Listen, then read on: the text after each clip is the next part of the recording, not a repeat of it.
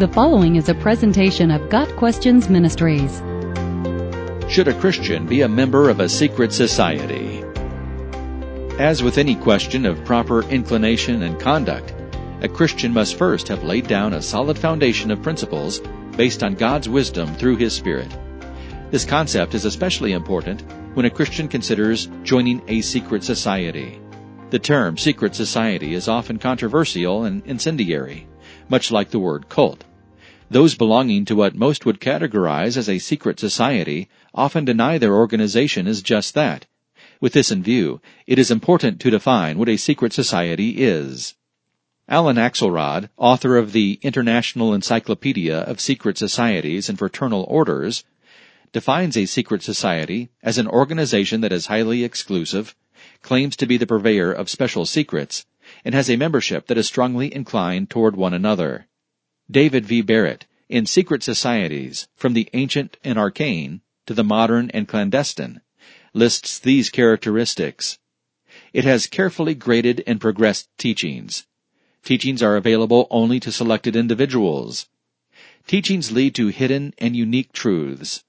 Truths bring personal benefits beyond the reach and even the understanding of the uninitiated.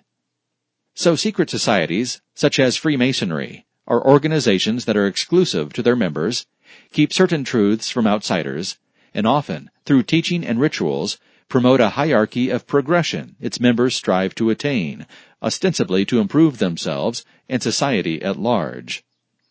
Secret societies pose a number of problems for a believer. First, the very concept of a secret society is extra-biblical at best and anti-biblical at worst. The Bible sets no precedent that encourages joining an organization marked by secrecy and hidden truth. God never commands it, and there are no examples of godly men in Scripture who joined one. Some tend to relate secret societies to the Holy of Holies in the Jerusalem Temple, a place where access was forbidden to anyone except the high priest, and he could only enter on one day a year. But there is no true relation. Although only the high priest could enter the holiest place, everyone knew what he did while there. He performed no secret rituals or rites. Everything he did was laid out in the law of Moses. Any suggested similarities between the Holy of Holies and various secret societies are extra-biblical contrivances, and they do not follow God's prescription for pleasing Him. Before joining a secret society, a Christian should ask, 1. What are they hiding? And 2. Why are they hiding it? There are many resources put together by former members of secret societies that can answer these questions truthfully. It would be wise to consult those as well. Research of the various known secret societies will uncover some common themes, including practices and symbols from ancient Egypt.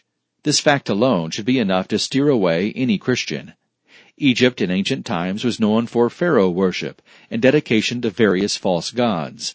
Some secret societies seek to strip new members of all established notions about their lives and philosophies in order to rebuild them as more enlightened beings. This practice is also dangerous. Death is also a common narrative in secret societies.